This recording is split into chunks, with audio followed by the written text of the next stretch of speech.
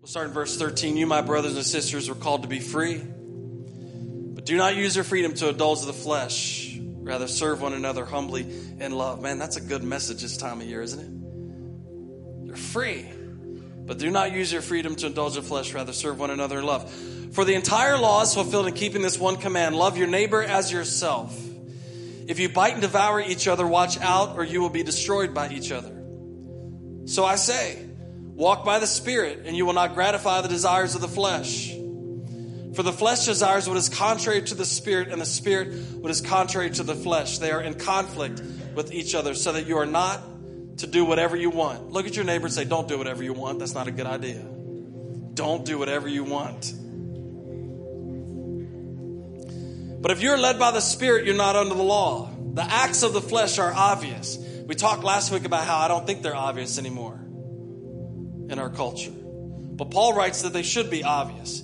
Sexual immorality, impurity and debauchery, idolatry, witchcraft, hatred, discord, jealousy, fits of rage, selfish ambition, dissension, factions and envy, drunkenness, orgies, and the like. I warn you, as I did before, that those who live like this will not inherit the kingdom of God. But the fruit of the Spirit is love, joy, peace, forbearance, kindness, goodness, faithfulness, gentleness. And look at that last one. Self-control. Against such things there are no law. He says, if these things are evident in your life, you don't have to worry about the law. You'll be fulfilling it. Those who belong to Christ Jesus have crucified the flesh with its passions and desires. Since we live by the Spirit, let us keep in step with the Spirit. Let us not become conceited, provoking, and envying each other. Father, thank you for your word to us this morning. God, we pray that we can flesh this out in a meaningful way today.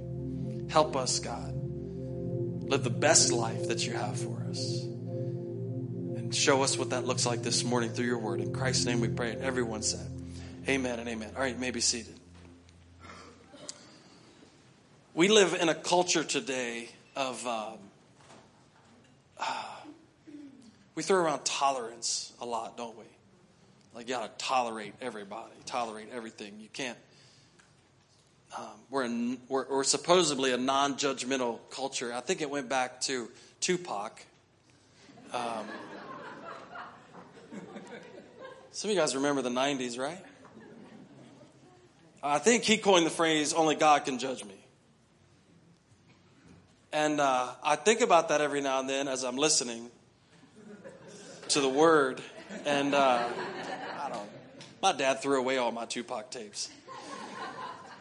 When he found him in my car, because I forgot to take him out, he turns the car on, it's like, he's like, what was that? Tossed $100 worth of cassette tapes. I'm still sore about it. But we live in this culture where we seemingly are supposed to have no opinions about anything, or about other people's lives, or about nobody's supposed to have an opinion about our life either. Not just opinion. Nobody's supposed to critique our lives. Nobody's supposed to criticize. Nobody's supposed to, if it feels good to you, do it. Paul tells us at the beginning of that section of Scripture, don't do whatever you want to do. So I'm going to preface what I'm going to say today with this, that my fear is that the majority of our society is waiting on God to judge them. And I don't think that's a good strategy. We talked about Psalm 141 last week, where it says, let a righteous man strike me. It's a kindness. It's like oil in my head. I will not refuse it. I'd rather have a good person come along beside me and go, hey, bro, you're going the wrong way, than wait to the end of my life and have God go, you were going the wrong way. And so this whole concept of nobody can say anything to me, I'm going to live my life the way I want to, I'm responsible only to myself, is just awful way to live. And we're talking about the context of living the best life God has for us, the best life God has for us. So what I want to say to you this morning, I'm going to talk about a difficult subject, and you have to love me. Scripture, Paul said it in the scripture we wrote, that treat your neighbor as you would have them treat you. And so you have to love me because you want me to love you. And And know when I talk about this that it's from a place of wanting the best for us. I don't know if you do your kids like this, but I never tell my kids, well, I mean, you could get by with that. I mean, your life will be mediocre, but hey, who am I to judge? No, when I give advice to my kids, I want the best that they can possibly have. I want them to perform the best. I want them to be the best. I don't want to wake up and find out 10 years from now that their dad told them how to live mediocre. I don't want that to happen. So even if they choose to live mediocre, I want them to wake up 10 years from now and say, man, Dad told me how to do it the best. Dad gave me the best. And one day they'll wake up and say that. Dad knew what he was talking about. Come on, parents. Give it up for realization day. Dad knew what he was talking about. They wake up one day and it's like, hey, my kids are doing the what? Same thing, and I'm telling them the same thing. Shut your mouth or up. No, not teaching my kids that. So, know that what we're going to talk about today is God's best for us. And it's coming from a heart, for me, for the best for us as people trying to live and honor and glorify God. And also take it from somebody who hasn't always gotten it all right. And here's what I figured out. We've created a culture where there's, in order to give somebody else advice on something, there seems to be a prerequisite for the person giving advice to be perfect. I don't ever see that as a prerequisite. I see it as, if that was the case, you would never read a self-help book. Because all self-help books are, I screwed it up, figured out how to do it, now you should do what I'm doing. So perfection is a prerequisite to give somebody advice, and nobody would give advice. And you'd never read another self-help book. So I'm coming at it from somebody who didn't do this well in the beginning, but I've been married 22 years and my wife's sitting on the front row, and she's smiling at me. So I think I'm, all right, I had to double check. It's been a long weekend, you know what I'm saying? So God's best for us, God's best for us. We're going to read another portion of Scripture. 1 Thessalonians chapter 4. As for other matters, brothers and sisters, starting in verse 1. They're going to put it up on the screen. As for other matters, brothers and sisters, we instructed you how to live in order to please God, as in fact you are living. Now we ask you and urge you in the Lord Jesus to do this more and more. So he's writing to the Thessalonians and he's saying, listen, we instructed you how to live to please God. Now we're asking you to keep doing this more and more and more and more. Now remember, these were pagans who've been converted. They're following Christ. So they're coming out of that culture. And Paul's saying, okay, we've given you instructions on how to live, and now we want to come back and encourage you to do that all the more. Keep doing it, keep doing it. Don't give up, don't give up. Here, I want to encourage you to do this more and more, for you know what instructions we gave you by the authority of the Lord Jesus. Verse 3, it is God's will that you should be sanctified. That means set apart. That means different. It is God's will that you should be sanctified, that you should avoid sexual immorality, that each of you should learn to control your own body in a way that is holy and honorable, not in passionate lust like the pagans who do not know God. And that in this matter, no one should wrong or take advantage of a brother or sister. Now, listen to the way he phrases this. He's talking about sexual immorality, and he says, in this manner, no one should take advantage of somebody else. Like a family. We should be looking out for the best for other people. The Lord will punish all those who commit such sins, as we told you and warned you before, for God did not call us to be impure, but to live a holy life. Therefore, anyone who rejects this instruction does not reject a human being, but God, the very God who gives you his Holy Spirit. Okay. So we're going to talk about a difficult topic this morning because, listen, culturally, we're in the same place that Paul was writing to the Thessalonians. Now, let me explain the context that he was writing this in. It was really common at that point in time for a man to have a wife that ran the household. Hallelujah. Right? But it was also really common for him to have a mistress. That's good. You passed the first test. No amens. You weren't like, yeah, what's wrong with that? So it was common for a man to have a wife who ran the house, But that's not who he indulged himself with. He would have a mistress, or it was common to own slaves at that time, and he would indulge his passions with slaves. Nobody blinked. It was culture at that time. It was fine. It was fine to have, oh, that's your wife and that's your girlfriend. It's all cool, man. It's all cool. So what Paul's writing to the Thessalonians is he's saying, listen, don't allow that. That's where you came from.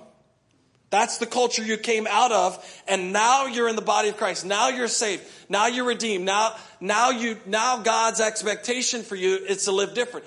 God's best for you, the best life you can live, is the life that God instructed you to live. And so he's coming back to them and he's saying, listen, remember the instructions we gave you? Do that. Keep doing that. I know what the culture does. I know what they okay. I know what they say is all right. But I want you to keep doing this. Do the right thing. Do the right thing. Do the right thing. Come on, the best life for you is to live the life that God intended you to live. And so he's instructing them in sexual immorality. And he's saying, I know your culture is fine with it, but it's not the best that God has for you. It's actually sin. And we live in the exact same culture, don't we? Okay, good. Everybody realizes that. You're like, I don't think it's that big a deal. No, we live in the exact same culture where everything and anything goes. Everything and anything goes. It's all fine. You do what you want to do. I'll do what I want to do. But Paul instructs us in Galatians. He says, don't do whatever you want to do. That an indication that you're being led by the Spirit is that you're exhibiting self-control. Now, I'm gonna give you a shocking fact. You are absolutely in control of your own body.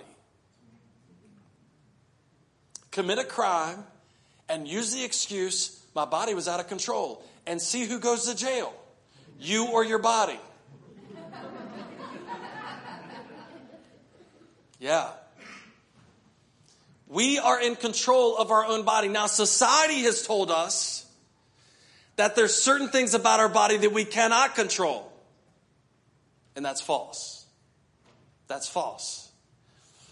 There are certain things about our body that we feed more than others and makes it feel like it's out of control. You ever seen a dog, like 200-pound dog that's just so fat it can't roll over?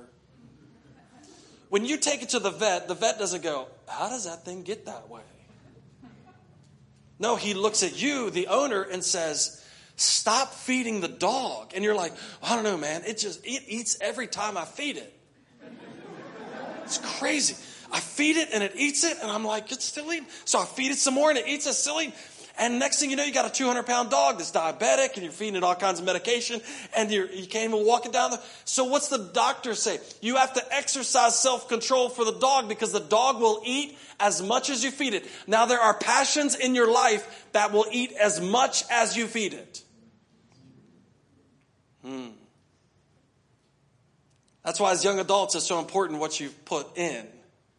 Because whatever you feed grows. Listen to me, young people. Whatever you feed grows. Now, I know us older people will say things, because I grew up before the internet, man. I just had a conversation with a guy yesterday about this. I said, a lot of people will look at their kids and say, man, I never did that when I was your age. The issue is you never had the capacity to do that when you were their age. Because you didn't have access to it when you were their age. But now our culture says everything is fine. Let's give the kid a phone and give him free access to everything. Parents, you have to teach your kids self-control. It doesn't come automatically.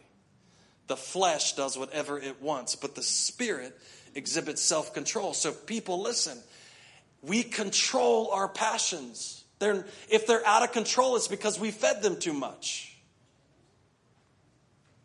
Come on, you're going to have to help me out. I'm going to have self-esteem problems after I preach this. If our passions are out of control, I'm going to say something controversial. It's not because God made you that way. It's because you fed the beast. It's because you fed the dog, and now the dog's overweight. And now you can't control the dog anymore. No. Is a sexual desire from God? Absolutely. But a sexual monster is not. And so what we feed grows. And that's why it's so important to control what comes in. Control what comes in. Control. I didn't tell the first service. Do you realize I read an article the other day that Netflix is getting hammered because they have public. Now, we have Netflix. I might cancel it after this. I don't know. The show is they're being criticized. The show is rated child pornography on Netflix. And they're defending it. What you feed grows. And what we've done in our culture is we have fed this thing over and over and over. And now it's this monster that we don't seem to be able to control. But Paul says, if you live by the Spirit, you'll exhibit self-control. The Spirit will give you the ability to control your passions. Amen. Come on, I need more than 3 amens on that. All of you are like, well, I'm not sure yet. The Spirit will give us the ability to control our passions. So what's that mean? It means I've got to be able to restrict what comes in so I can dictate what comes out. I'll give you a great example of this. Brendan is in this service. He does a wonderful job running our tech stuff in the back. And he's more self-disciplined than me. And what happened was this morning when I walked through the door, we were standing back in the foyer, and somebody brought in glazed croissants.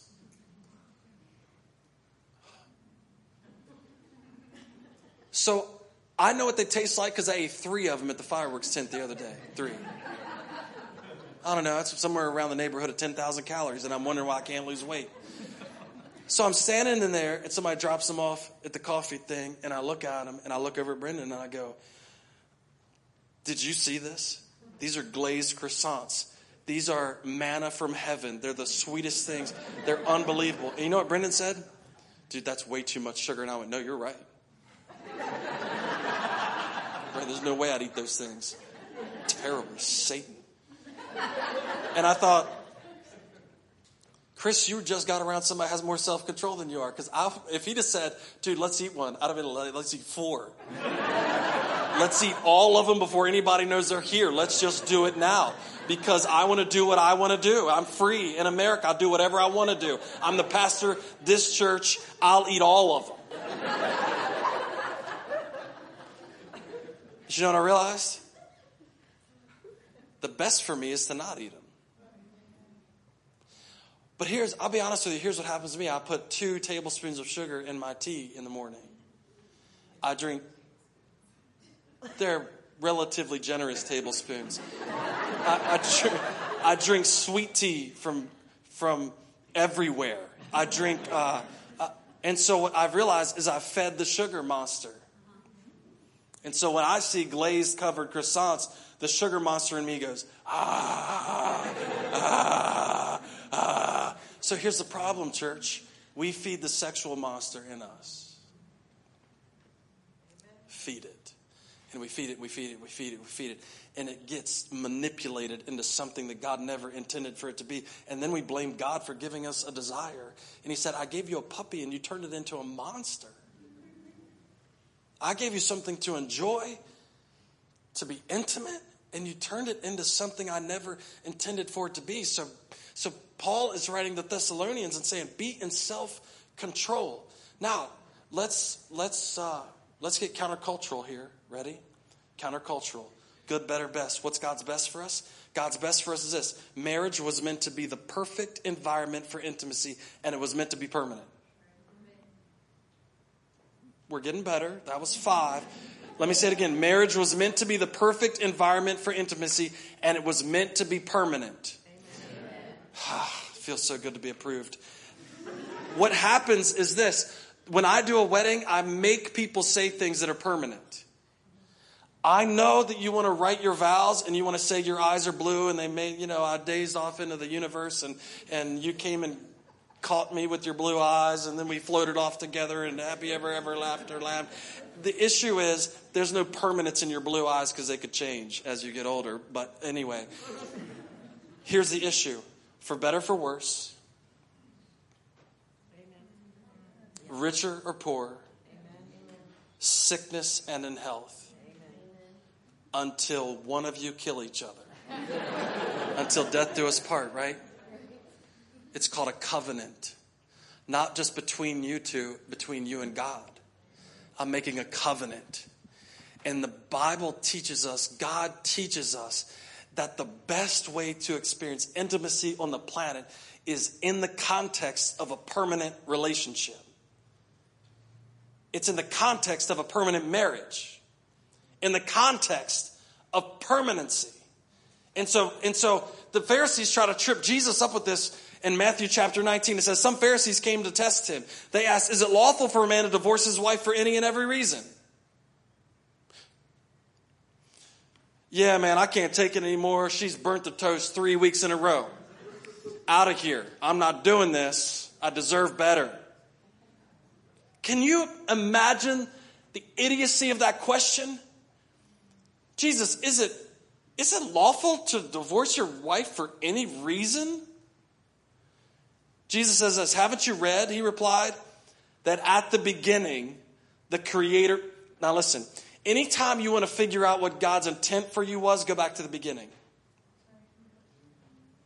Because the Garden of Eden was perfect. Go back to the beginning. It was one man, one woman, they were all naked.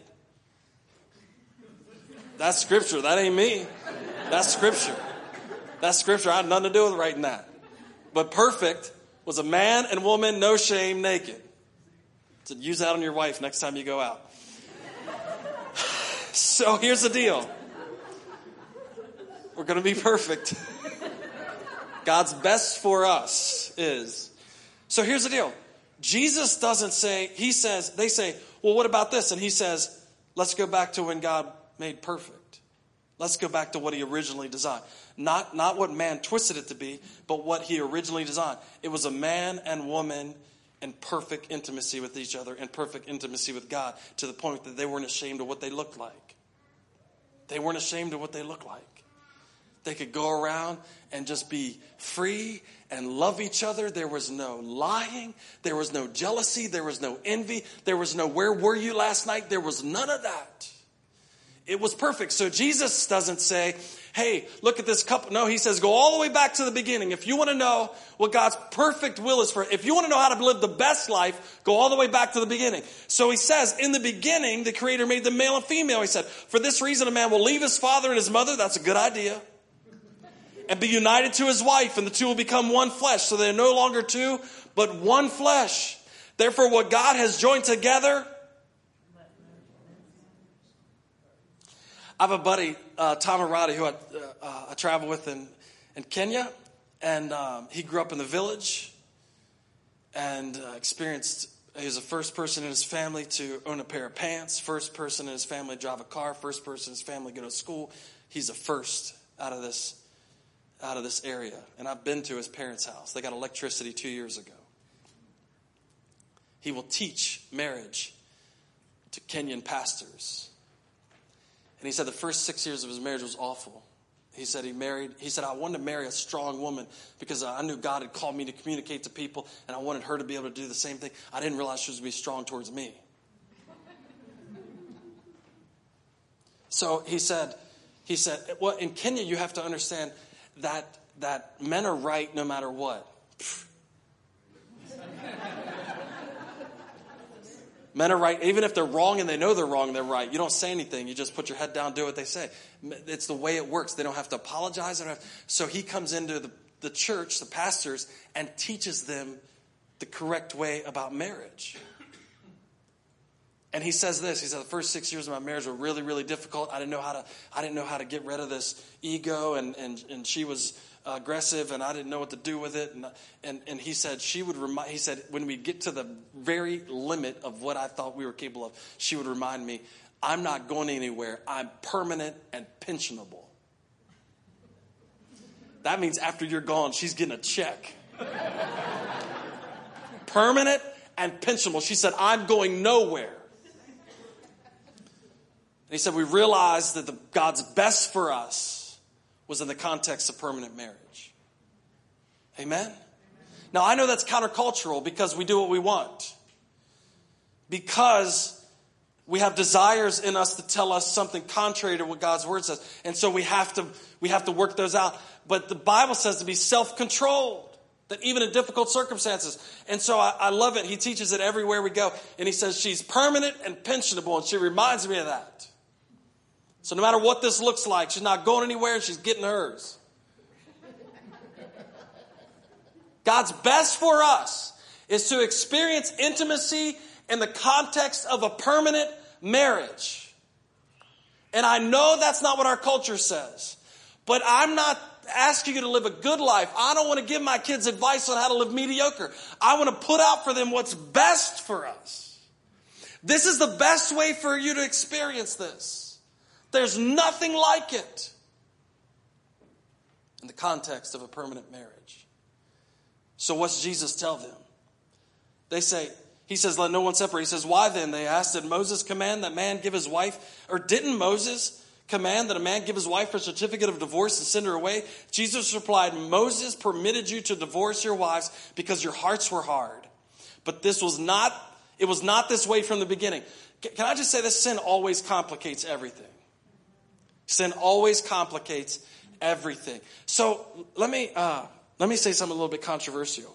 Just because the church approves of it doesn't mean it's God's best for you. Listen, what Jesus is saying here, Moses let you do that. That wasn't my plan. Moses let you do that. That wasn't my plan. So here's what happens. In modern day church, nobody says anything, nobody says anything, nobody says anything. And then it looks like the church is approving of it, so then God's approving of it. But that doesn't mean the same thing. So if you look at Paul's letter to the Corinthians, he deals with the issue with the Corinthians that a man was sleeping with his father's wife. Go home and think about it. It's too much for you this morning.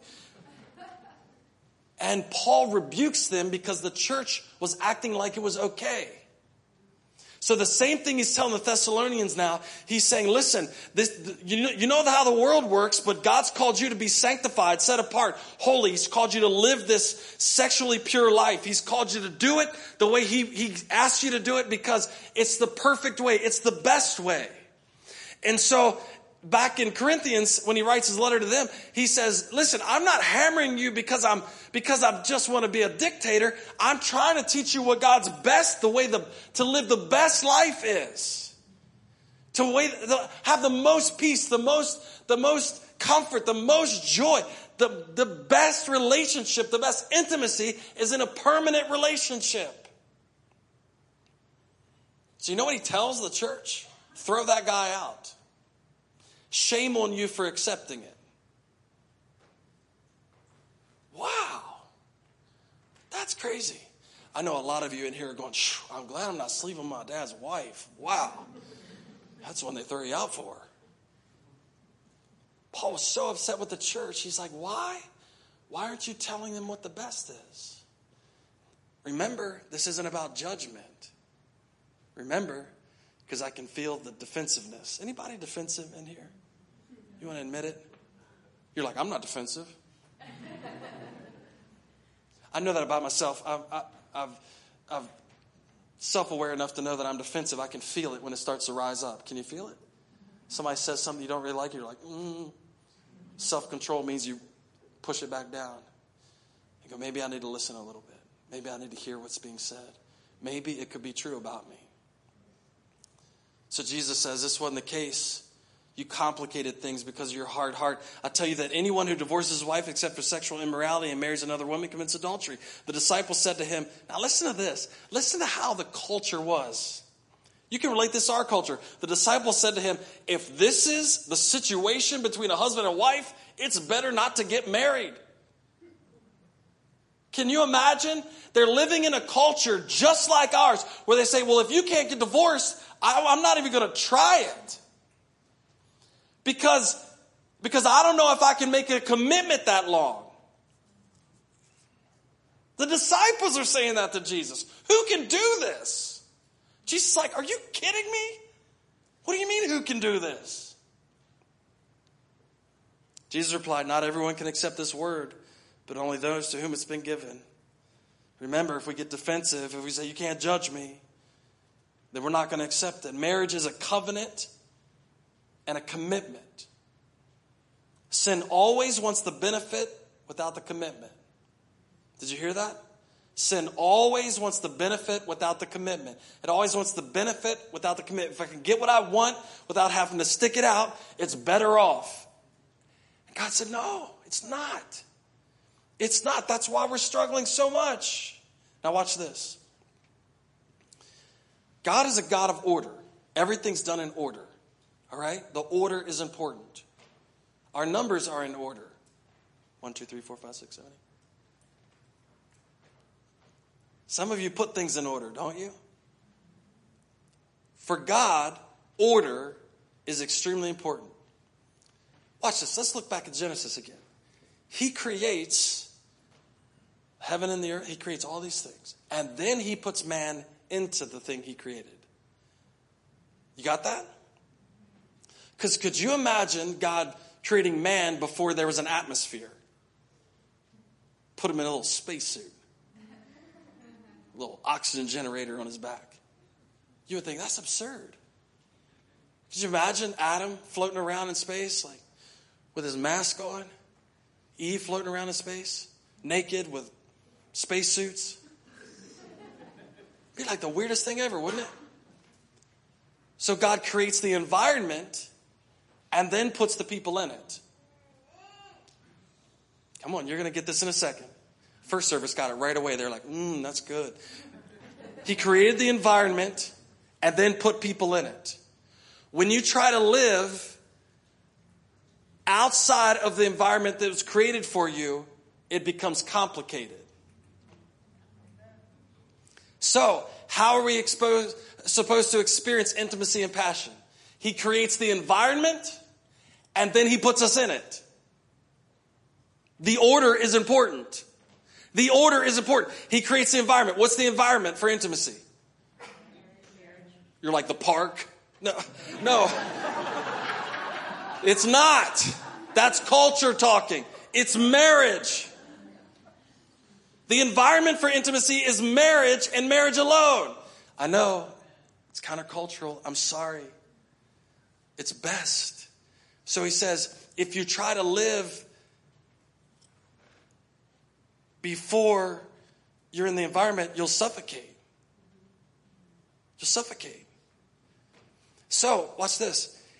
If we have set up the standard in our lives that we can get everything we want without the commitment, then when we get to the commitment, it's going to complicate it, right? Because I'm used to switching when I'm not getting what I want. But self-control causes me in a relationship that's permanent to when I don't get what I want, self-control causes me to not pitch a fit. Self-control causes me to stay. Self-control causes me to love anyway. Self-control causes me to say, you know what? It's not only about sex. Man, if our society ever needs to hear something. Is that a good part of marriage? You better believe it. It's the best. But it's not the only thing. But what we fed ourselves is that that's the most important thing. So we create monsters with insatiable desires, and we do it outside of the environment that God intended for us. We get the order out of a line, and now we're suffocating ourselves. And we wonder why marriages don't work, and we wonder why all this doesn't work, and we wonder why. We got it out of order. And for God, the order is important. He says, listen, I created the environment, and then I put you in there to thrive in the environment. Now, do you notice he didn't put a lot of rules on Adam and Eve when they were in the garden?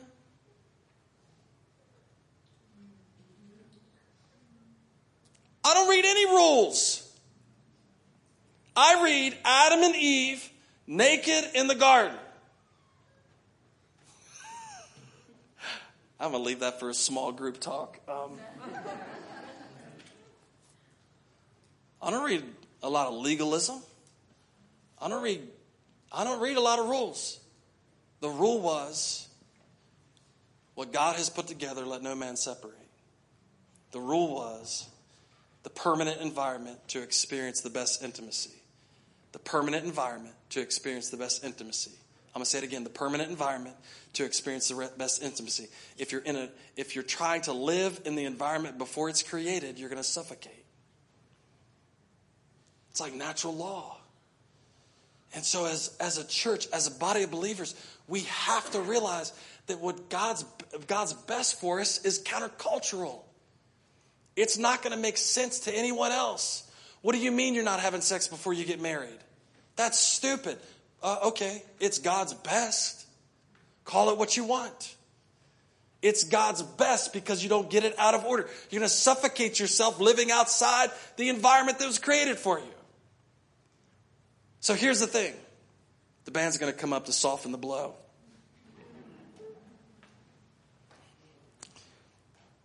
Listen, the beautiful thing about grace is it's available right now. Right now. Right now. The Bible talks about if you will confess your sin, he is faithful and just to forgive us our sin. So remember I told you, like, hey, listen, now's not a time to get defensive. Now's not a time to say, don't judge me, all this stuff. It's an assessment season. It's assessment season. Let a righteous man strike me. It's like oil on my head. I will not refuse him. It's a gift. And I think that we can agree as a church that our society is spinning out of control, where anything goes all the time, everywhere. It doesn't matter. And we're like the Thessalonians, where Paul's looking at us going, hey, listen, don't let that creep into the church. Don't let that creep into the church. Be sanctified, set apart, live a holy life. When it comes to intimacy, live a holy life. It's important. I created you to experience this unbelievable gift of God in the right context, in the right environment. And I want you to live the best life you can possibly live. The best life.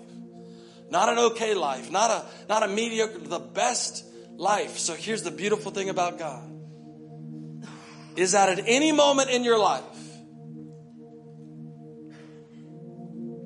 pause.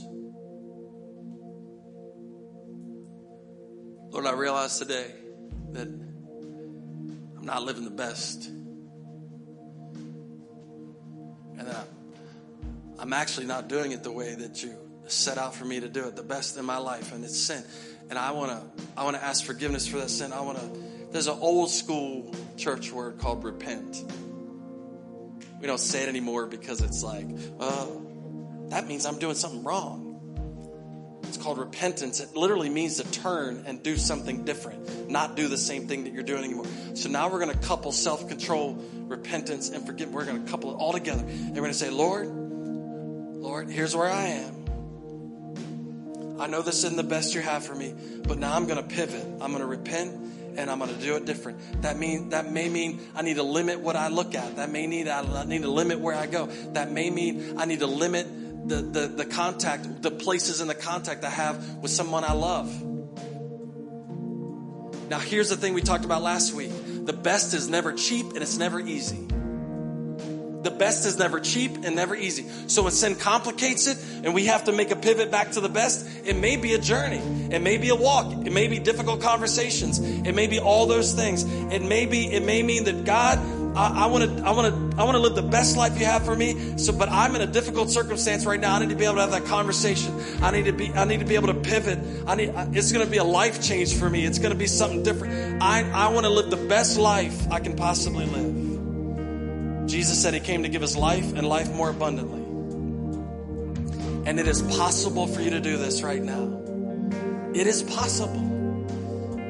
God always will support a turn towards him. He will give you all the resources you need. He'll give you the courage. He'll give you the strength. He'll give you the faith, the ability. He'll help you have the self-control to be able to do this. And it is a conquerable thing. It is possible to live this lifestyle in 2018. Come on, I need to know somebody agrees with that today. It is possible. It is God honoring, and it's what God expects. And so my message to you today is not condemnation. It's a message filled with grace and hope that you can pick your head up and can realize that God wants the best for me, and with his strength I can pull it off. This may seem impossible with man, but with God all things are possible. And you can wake up the next morning and you can be guilt-free, you can be forgiven, you can be on your road to righteousness, and you can be living the best that God intended for you to live. And I think today's a beautiful day to start. It's not going to be easy. It's not going to be cheap. But it's going to be worth it. And I think we can live sanctified lives, holy, set apart, the way God intended us to live. And we don't have to mimic our culture. We can set the tone. Amen? Can we make a step towards that this morning? Why don't you stand to your feet? Hey, listen, you got to come back next week. Don't do that to me. Don't do that to me. I never talk about sex twice in a row. Talk about something easy next week like money.